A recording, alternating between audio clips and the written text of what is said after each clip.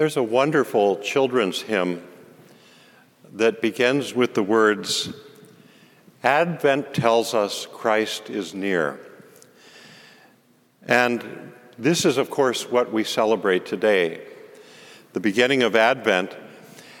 And remember, it's not simply that Christ is near, as in Christmas, but we are celebrating the fact that Christ is near in his second coming.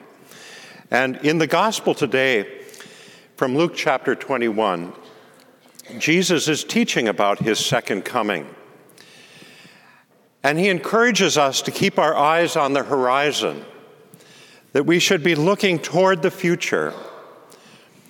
Jesus says that the world in which we now live will someday end. It will end decisively and dramatically because God is tarrying no longer. The time is up and his Son has been sent back into the world. The early Christians looked forward to this moment and they earnestly prayed for it. Toward the end of the book of Revelation, there's a fascinating word that typically a good translator doesn't translate. It just lets it come over from the Aramaic. Maranatha. Maranatha. Even so, come quickly, Lord. For those who do not belong to God, those days to come will be indeed terrifying. The world seems to come apart as the whole creation trembles as its creator is returning on a cloud. It is, as it were, that he will be standing on the anvil of a mighty, gigantic thunderstorm, with the seas raging and earthquakes, and the place seems to be coming apart at the seams. It's not coming apart at the seams. Paul says, at one point, he says, the whole creation is so excited because the Creator is coming home, coming back to recreate the world the way it was intended to be before our first father and mother ruined it by bringing sin into the world. When Jesus spoke this way, his disciples would have remembered Daniel's disturbing vision in chapter 7. The Son of Man coming on the clouds of heaven, claiming the eternal kingdom that has been given him by the Ancient of Days, that is, by God the Father. Now, the early Christians certainly knew oppression, and they knew about persecution. And in light of all that, they understood more deeply these to be words of hope. Jesus was painting a picture of condemned prisoners, forced to live in fear and shame, hanging their heads. But on that great day, they will look up and they will see their Redeemer coming, and it will be a time to stand tall with heads held high. It will be a time of rejoicing. Our Pope Emeritus, Benedict XVI, has said how important it is for Christians to know these texts. And it's not for the purpose of prying open the future, because the Lord does not permit us to use these texts in that way, but rather it is to help us to make sense of the present.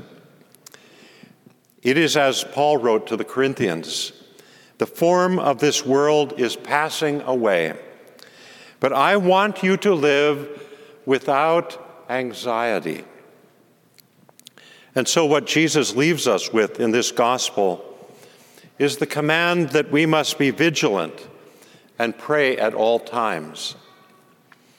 And he tells us that there are three things in particular we need to be careful to avoid: debauchery, drunkenness, and the cares of this life. He says it's at the end of the gospel in verse 34. I was fascinated by the word debauchery, so I had to look it up in the Greek. And lo and behold, the word that Luke, the physician, the writer of the gospel, uses, because he certainly knew about how the Greeks would party, the word is crapula.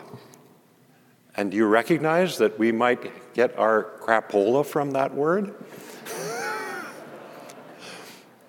Crapula, hangover, dissipation, living a life that is in shambles. We are so concerned with the cares of this life that we can't think about anything else.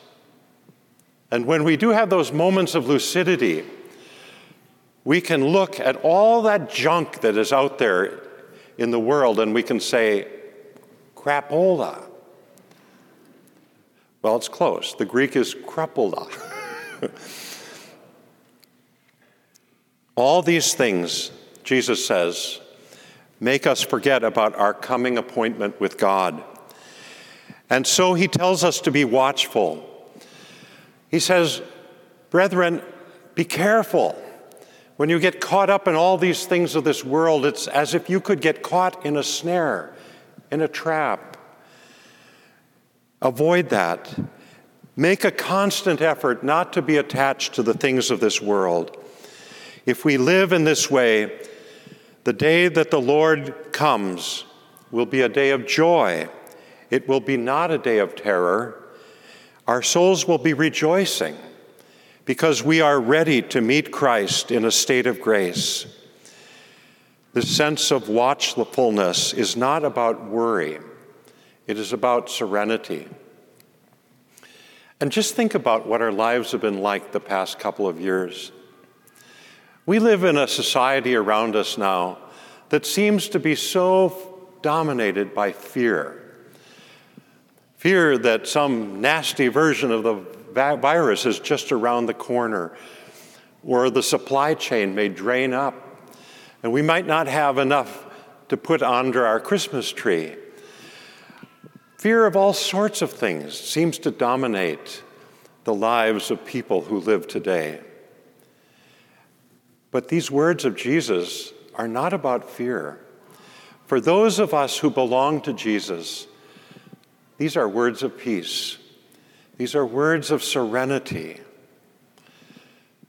There is nothing, there is absolutely nothing that the world can do to us that should disturb that serenity in our souls. We keep our eye on the horizon because Jesus is coming again.